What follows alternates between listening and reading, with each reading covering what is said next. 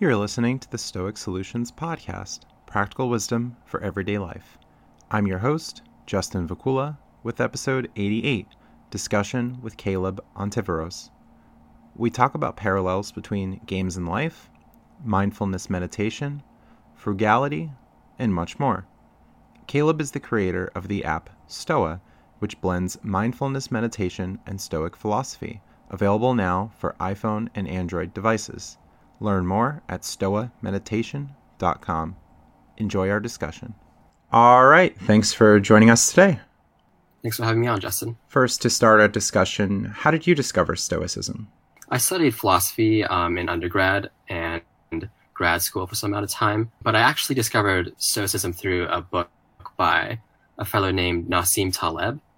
He wrote a book called Anti-Fragile and described the Stoics as being Buddhists with an attitude. And that description was pretty powerful to me. I was also really struck by his idea in the book about being anti-fragile. You know, a lot of people focus on being resilient, being able to survive stress, whereas being anti-fragile is being able to use stress to your advantage. As I turned to the Stoics, I found that idea was one of the first places where it appeared, and it really struck a chord with me. So I spent more time, visiting all the famous philosophers, Marcus Aurelius, Seneca, Epictetus, and so forth. So you heard of his reference, then went to the classics from there, and then you became more involved with the Stoic community, right? Yes, yeah, exactly. Yeah, that's how the path went. Yeah, so in particular, I read a lot of the secondary literature, stuff by Pierre Hadot, Donald Robertson, some of the more popular stuff by Ryan Holiday, and so forth, and found it a very useful philosophy to apply to my life. And what were some of the concepts or practices that you found the most appealing? How do you use Stoicism in your everyday life? I like to think about the upshot of Stoicism for me is on one level, on installing particular thought patterns. So something that's quite useful for Stoicism for me there is just being very vigilant about seeing things as they are without adding unnecessary value judgments. And then on the level of practice, there's a very specific practice made explicit by the French philosopher Pierre Hadot called the view from above. And this involves sort of stepping back from your egocentric perspective on the world and seeing your place inside a much larger system. So whether that system is initially your city, your nation, the world, across different time spans, I find, stepping outside of yourself in that way, either through, visualizations or through meditation, can help clarify what is really important and can help you shed yourself of much more trivial concerns. Right. And Stoicism calls for us to make a distinction between events and our judgments about them, right? Many people will see the same thing happen. One might see it as an opportunity. One might see it as an obstacle. Some might say that's terrible. Some might have a different opinion about it, right? Yeah, exactly. So I guess this is where the idea of being anti-fragile struck a chord with me. Marcus Aurelius has a well-known line that goes something like, the impediment to action advances action, but stands in the way becomes the way.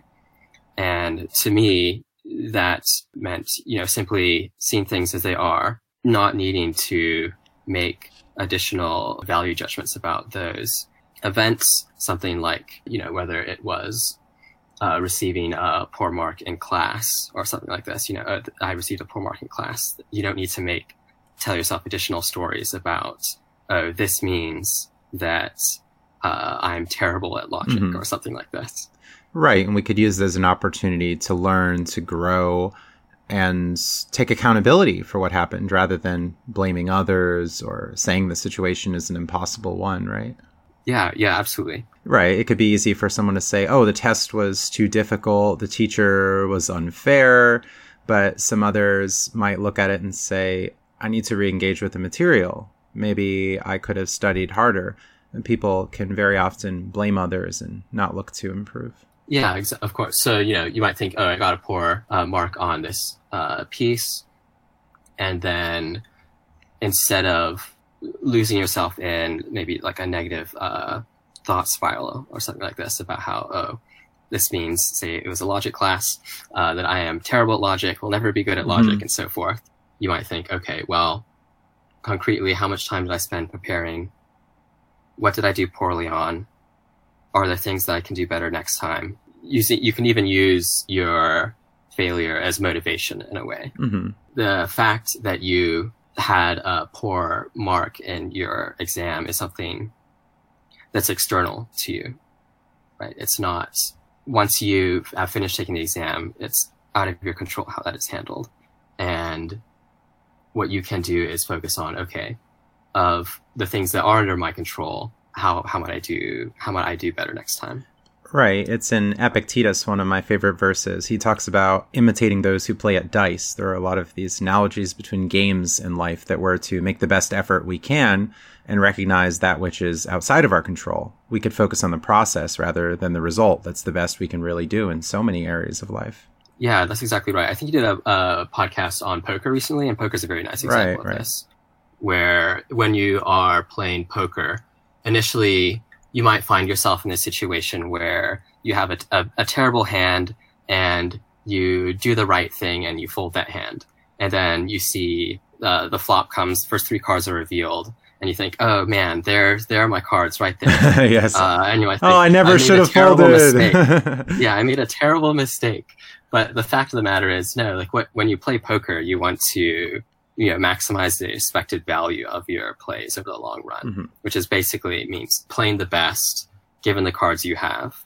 And the fact that you folded your cards and it just so happened that you would have had, the best hand on the board or something like this is irrelevant. You want to make the plays that are the best over the long run. And I think that's a very useful way to think about the different Stoic teachings. Right. And in life, it's having our focus on the right things, because people will ruminate on that and they'll talk about all things like, oh, I sat down at the wrong table, or this person took this seat and look at all the money they won. And, oh, if I would have held on to that, I would have got this result. Or they get their money in with the best hand and then they just happen to lose. Right. And they really, really put themselves in a poor position doing that, as some people even talk about people going on tilt, where they start to play a really substandard game and really start leaking money. Yeah, exactly. So I guess there's the two upshots for this is like one on when you're making decisions, you want to make the best decision you can given the information you have and follow the sorts of rules that give you those kinds of outcomes. And then on another level, there's a psychological upshot to this, which is that sometimes when you do that, you basically lose a game. You will lose your money, or it seems like things might go south. But again, that's a fact that is out of your control and something I think you can build resilience to and learn to accept. Stoicism calls us to take the long view of things, that, well, there might be a day where we had a difficult time. There might be some element of suffering, but overall we can have a more positive attitude of life. We could find joy. We could find fulfillment, recognizing that not every day is going to be a festival or a picnic. Yes. Yep. Yeah. Sometimes life is hard, even when we do the right thing. Yes. And that's, I think, one of the big benefits of Stoicism, to try to get us through those trying times. How can we conceptualize? How can we have a realistic attitude about things? Is so many will just give up. They'll say, I can't improve things. Life is terrible. And they just have this sense of perhaps learned helplessness, or they don't make any more effort to improve. Perhaps they're blaming others. Perhaps they think they can't change. But many people have found benefits from Stoicism. Personally, I found it to be exceptionally useful for clarifying my thought about a variety of different things. And just in particular, this idea that one has control over how one may respond to events. There's an external event, and before losing oneself in the fact that, going back to the poker analogy, you lost money, you think, okay, I lost money. Do I now need to make the additional value judgment that the fact that I lost money is bad? Or that I need to make the value judgment that, oh, I lost money because the dealer is out to get me. Or something Yeah. like that. Usually you don't. Right. So making the best decisions we can and trying to keep that mental clarity, to keep the focus on the right things. And with mental clarity, you link stoicism and meditation. Probably about 2 years ago now, I realized that I've been meditating for quite some time since high school. I hadn't made an explicit link between Stoic practice and meditation. And I had used a number of different meditation courses, meditation apps, and it occurred to me that some of the main Stoic teachings, in particular, like the core Stoic disciplines, fit very nicely with meditation practice. Meditation is, in a way, a gym to practice these core Stoic disciplines. Right. And with the Stoic disciplines, can you clarify for listeners about those? Yeah, absolutely. So 3 core Stoic disciplines that I'm thinking of, following the interpretation of Stoicism from Pierre Hadot, is the discipline of judgment, sometimes also called the discipline of assent, the discipline of desire, and the discipline of action.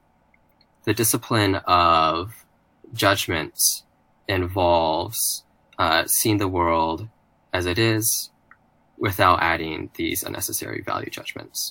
The discipline of desire involves sort of relegating your desire to what is under your control and what is external.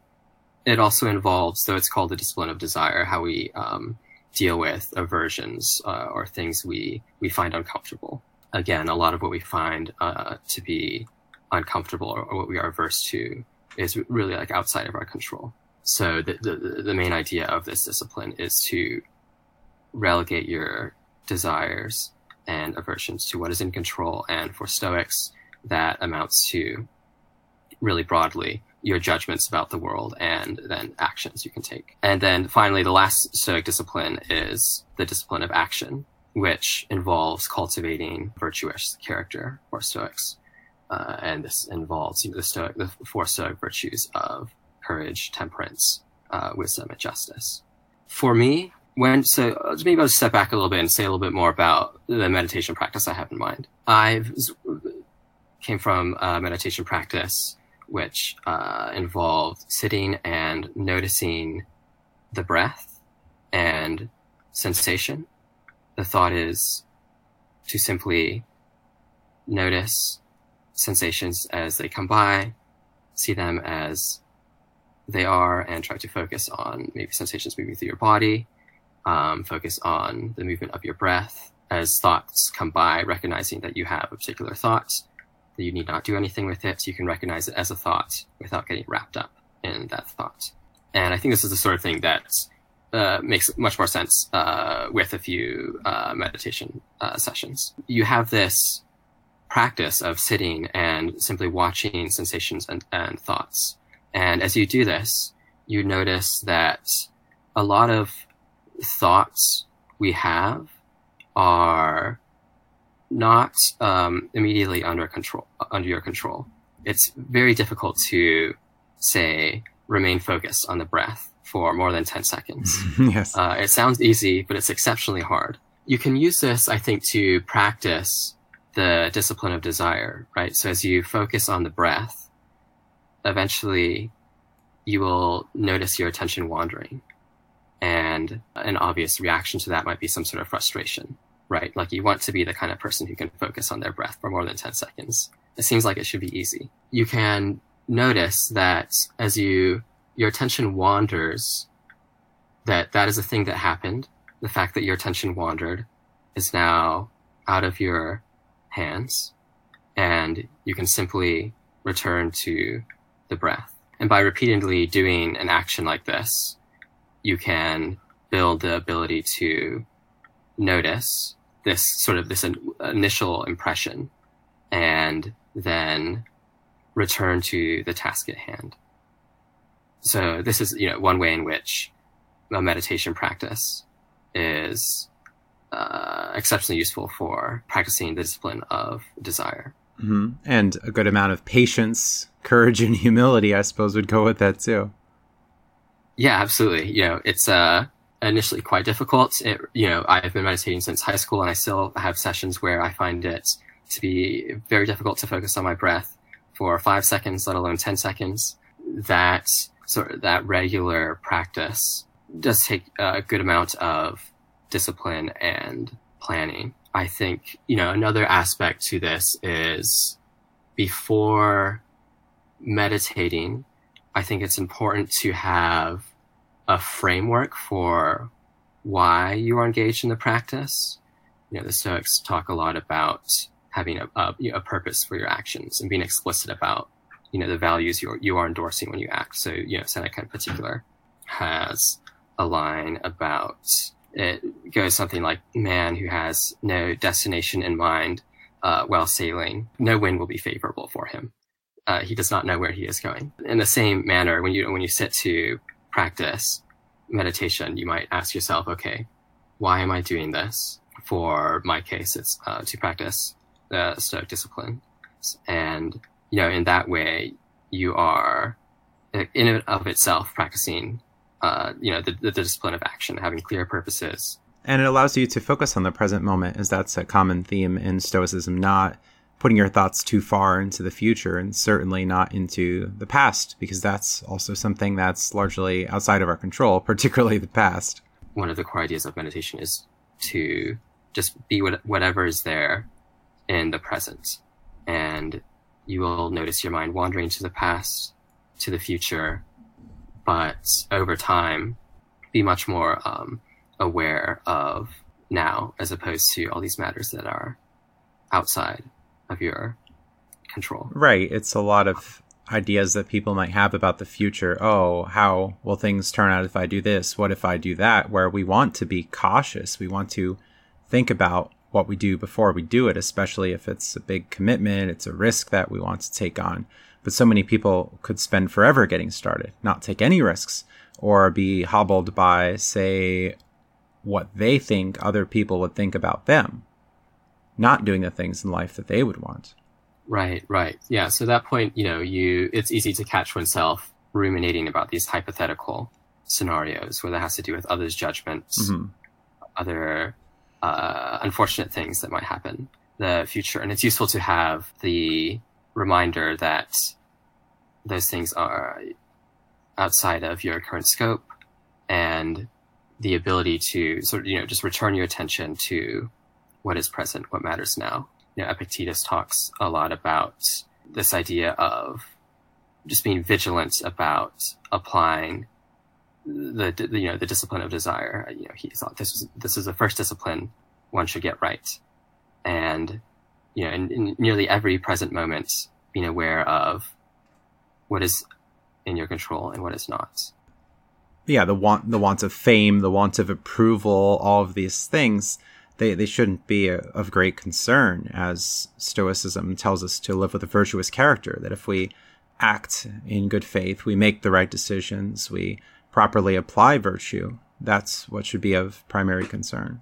So with meditation, do you have other practices that you suggest, or perhaps passages that you read from the Stoic author? One thing that is especially useful about Stoicism is that it provides both what I think of as cognitive and non-cognitive practices, where the cognitive practices involve thinking explicitly, rationally about particular matters, and then the non-cognitive involve things like this mindfulness meditation, which doesn't have so much to do with thinking explicitly, let's say coming up with a plan, but is much more about installing particular thought patterns. When I notice becoming distracted, return to the breath. When I notice becoming distracted, return to the present. Mm-hmm. Other exercises that I think, both of these exercises are exceptionally useful. So on the cognitive side, practices like premeditatio malorum or negative visualization can be quite useful.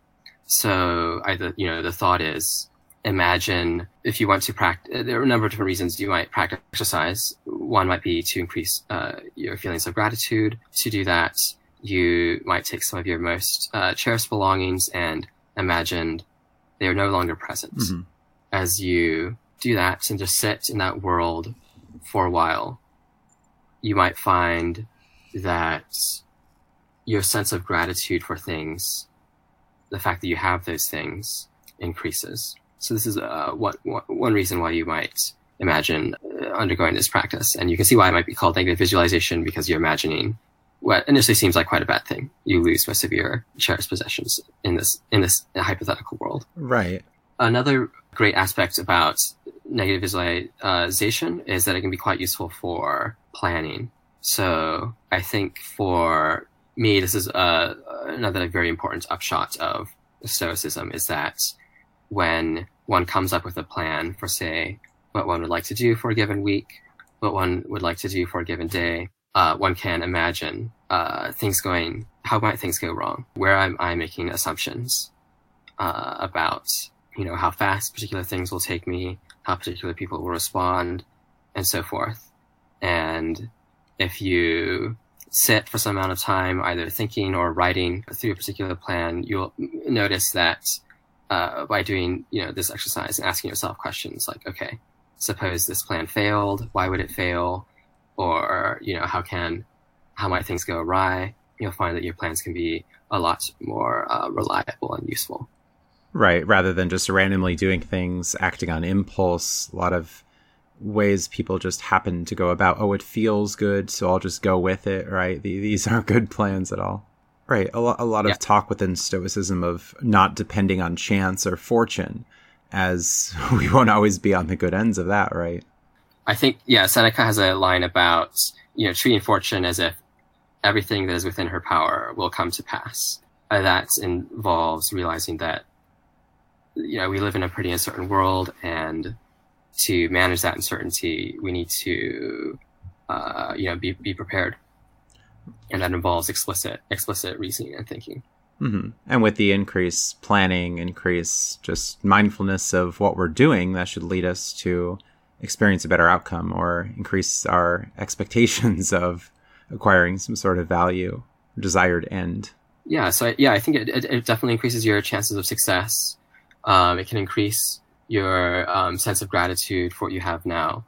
And I think there's also an aspect to the practice where, well, as you do, as you imagine outcomes you might initially think are quite bad, you might realize, they aren't quite as bad as I initially believed. So a personal example for this, for me, would be most people having some initial fear of public speaking. If you imagine yourself giving a speech and, suppose things went poorly. Now there's the question, how bad would that be? And often I find that it really wouldn't be as bad as I initially believed. My initial judgment about how bad I would feel after a given presentation was received poorly.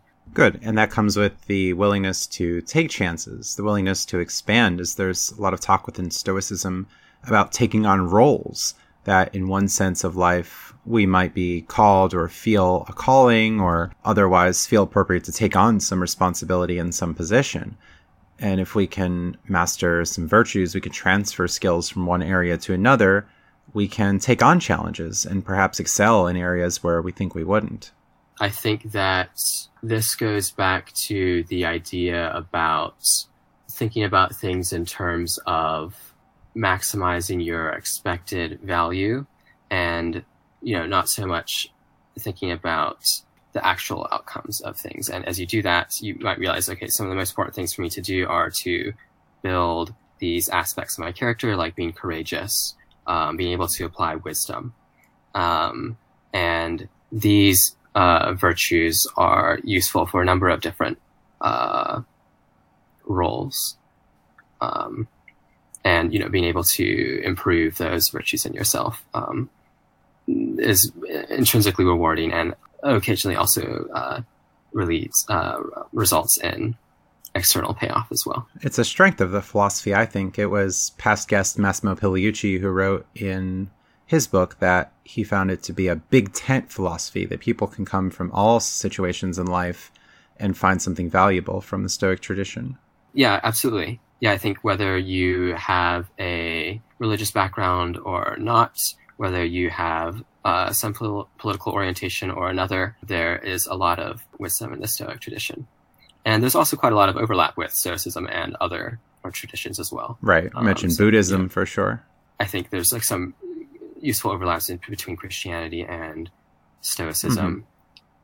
This idea that a number of religious people hold that, there's a reason for everything. Whether this is, true in the metaphysical sense is, that's a debatable question.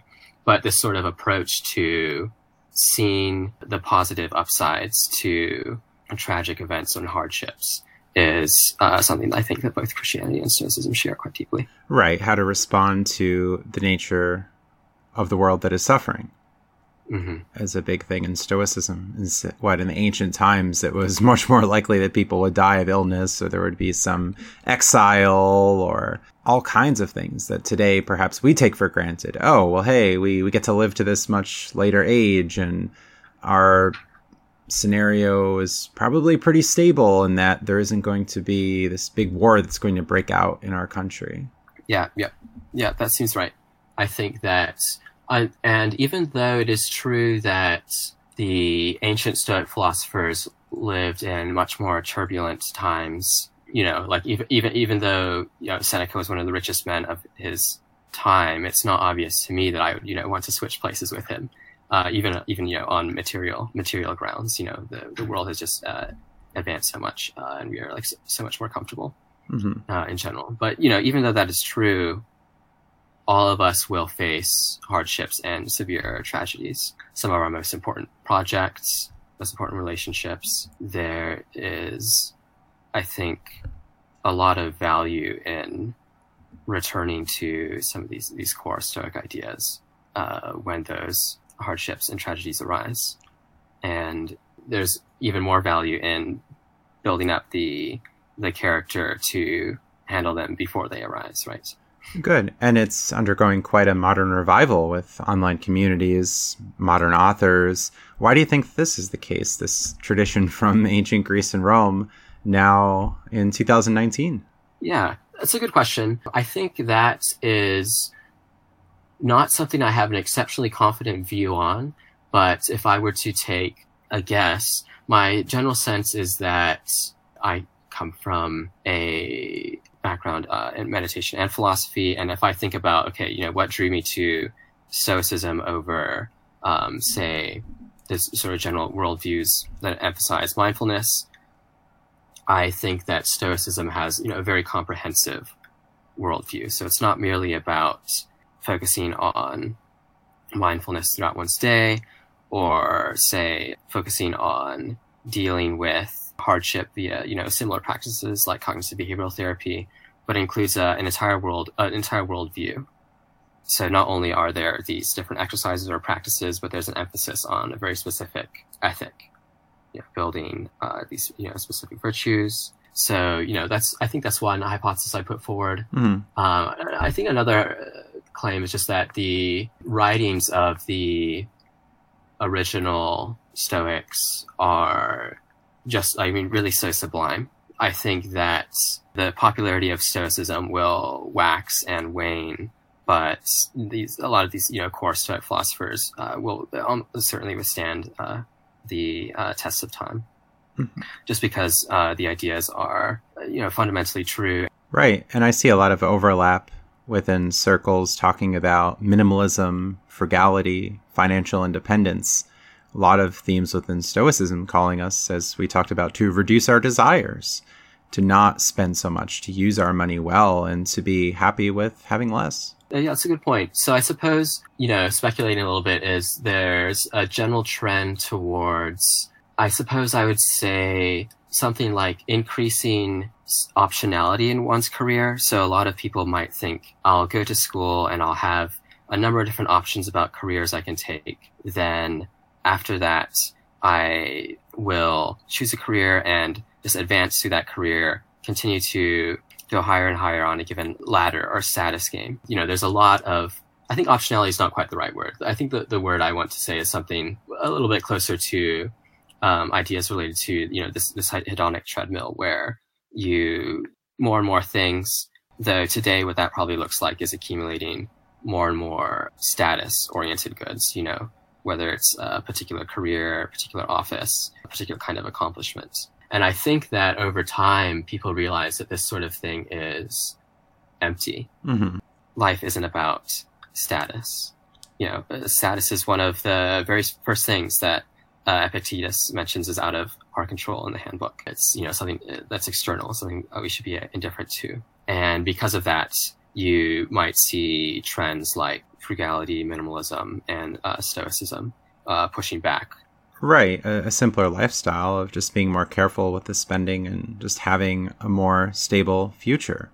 A lot of stress people undergo living paycheck to paycheck or being broke, and it's more difficult there, right? So if people can step back and say, well, maybe I don't need that expensive dinner, and maybe I don't need to spend as much on alcohol, or maybe I don't need this fancy new gadget or all of these really expensive clothes. I can be happy with something simpler.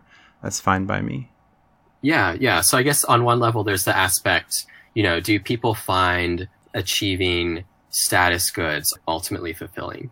And then on the other level, there's the question, I think the answer to that is no, but there's also the phenomenon where by pursuing these status-oriented goods, people end up harming themselves. Mm-hmm.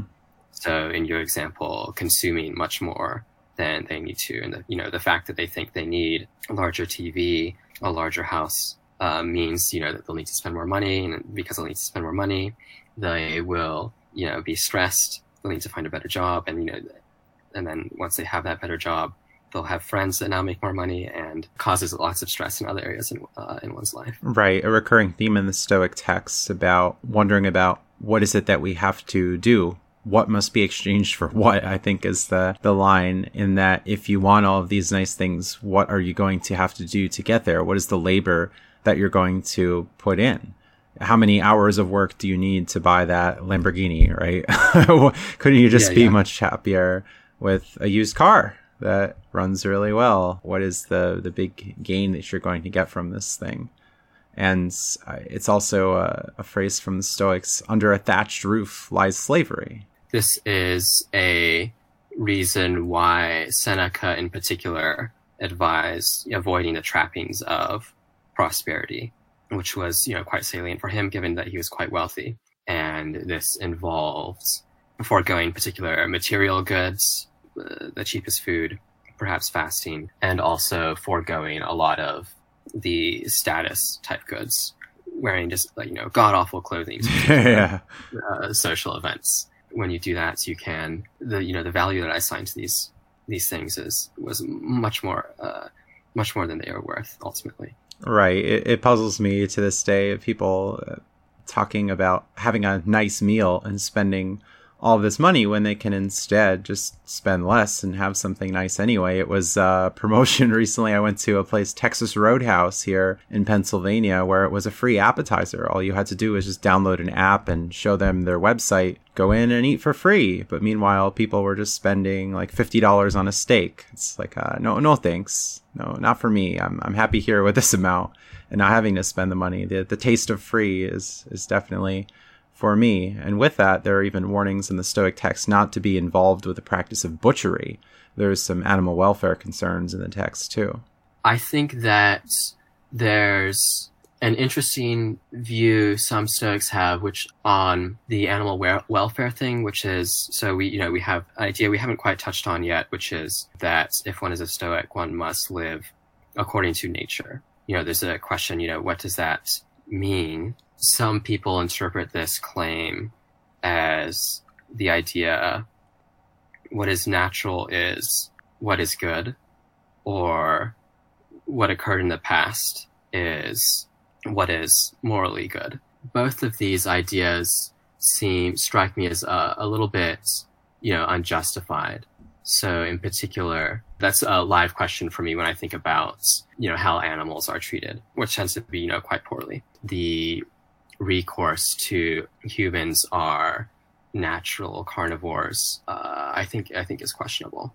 Mm-hmm. And I see it as often a matter of reducing harm, that, well, instead of eating that steak, perhaps I can find something adequate on the menu that's a vegetarian or a vegan option. So why would I want to participate in that suffering that animals experience, the environmental harm, and perhaps the health risks for me as well. It seems like often what one consumes is under one's control, and the fact that animals tend to be treated quite poorly and factory farms, I think, is a pretty strong consideration to consider these, plant-based options when one has the option to do so. It's just a matter of reducing the amount of suffering, whether that happens to humans or non-human animals. You have an app, Stoa. Can you tell listeners about that? Stoa combines the philosophies of mindfulness meditation and Stoicism. So, as I was practicing meditation, I found it lacked a comprehensive worldview. And for me, the worldview that was exceptionally useful was Stoicism and these ideas of the core disciplines. As I use particular meditation apps, I found myself wishing that a thing like this existed in the world, where I could listen to Stoic exercises, listen to mindfulness meditations along with Stoic quotes and Stoic themes. And then it occurred to me that, no one had built this thing, and that given my background in philosophy and programming, I should be the person who, it's up to me to bring into the world. Stoa is the result of that general idea and that general motivation. And you can find it on the App Store or the Google Play Store. It includes hours of Stoic meditations, quotes, and a journal. We're adding new content each month. All right, very good. Anything else that you would like to add? I suppose if people would like to follow me, they could follow me on Twitter at Caleb M. Ontiveros. I'd also be especially happy to hear feedback or experiences people have with Stoa. Great. And can you spell that out for our listeners, how they're to find you online? So my name for Twitter is CALEB M Ontiveros, ONTIVROS, then Stoa, STOA at stoameditation.com. All right, very good. And that's where they can send email to you. Yes, and you find my contact information on that page. All right, thanks for appearing today. Good discussion. Thanks for listening, and stay tuned for more content, especially a second podcast project in weeks to come, which will focus on credit cards, deals, and travel for next to no cost. I'll be at StoaCon 2019 in Athens, Greece, thanks to the wonderful benefits which come with credit cards. Round-trip flight and 5-night hotel stay paid for with points. See my website for a credit card questionnaire where you can answer questions to be guided in the right direction. Visit my website at stoicsolutionspodcast.com, where you can email me, connect with me on social media, find past episodes, and join my Discord chat server for interactive discussion. Support my work through Patreon, PayPal, the Cash App, and referral links by visiting the Donate tab on my website. Podcast music, used with permission, is brought to you by Phil Giordano's symphonic metal group, Fairyland, from their album Score to a New Beginning. John Bartman offered free consultation and audio edits for episodes 51 through 63. Thanks to generous patrons and fans of this podcast who help support my work. Have a great day.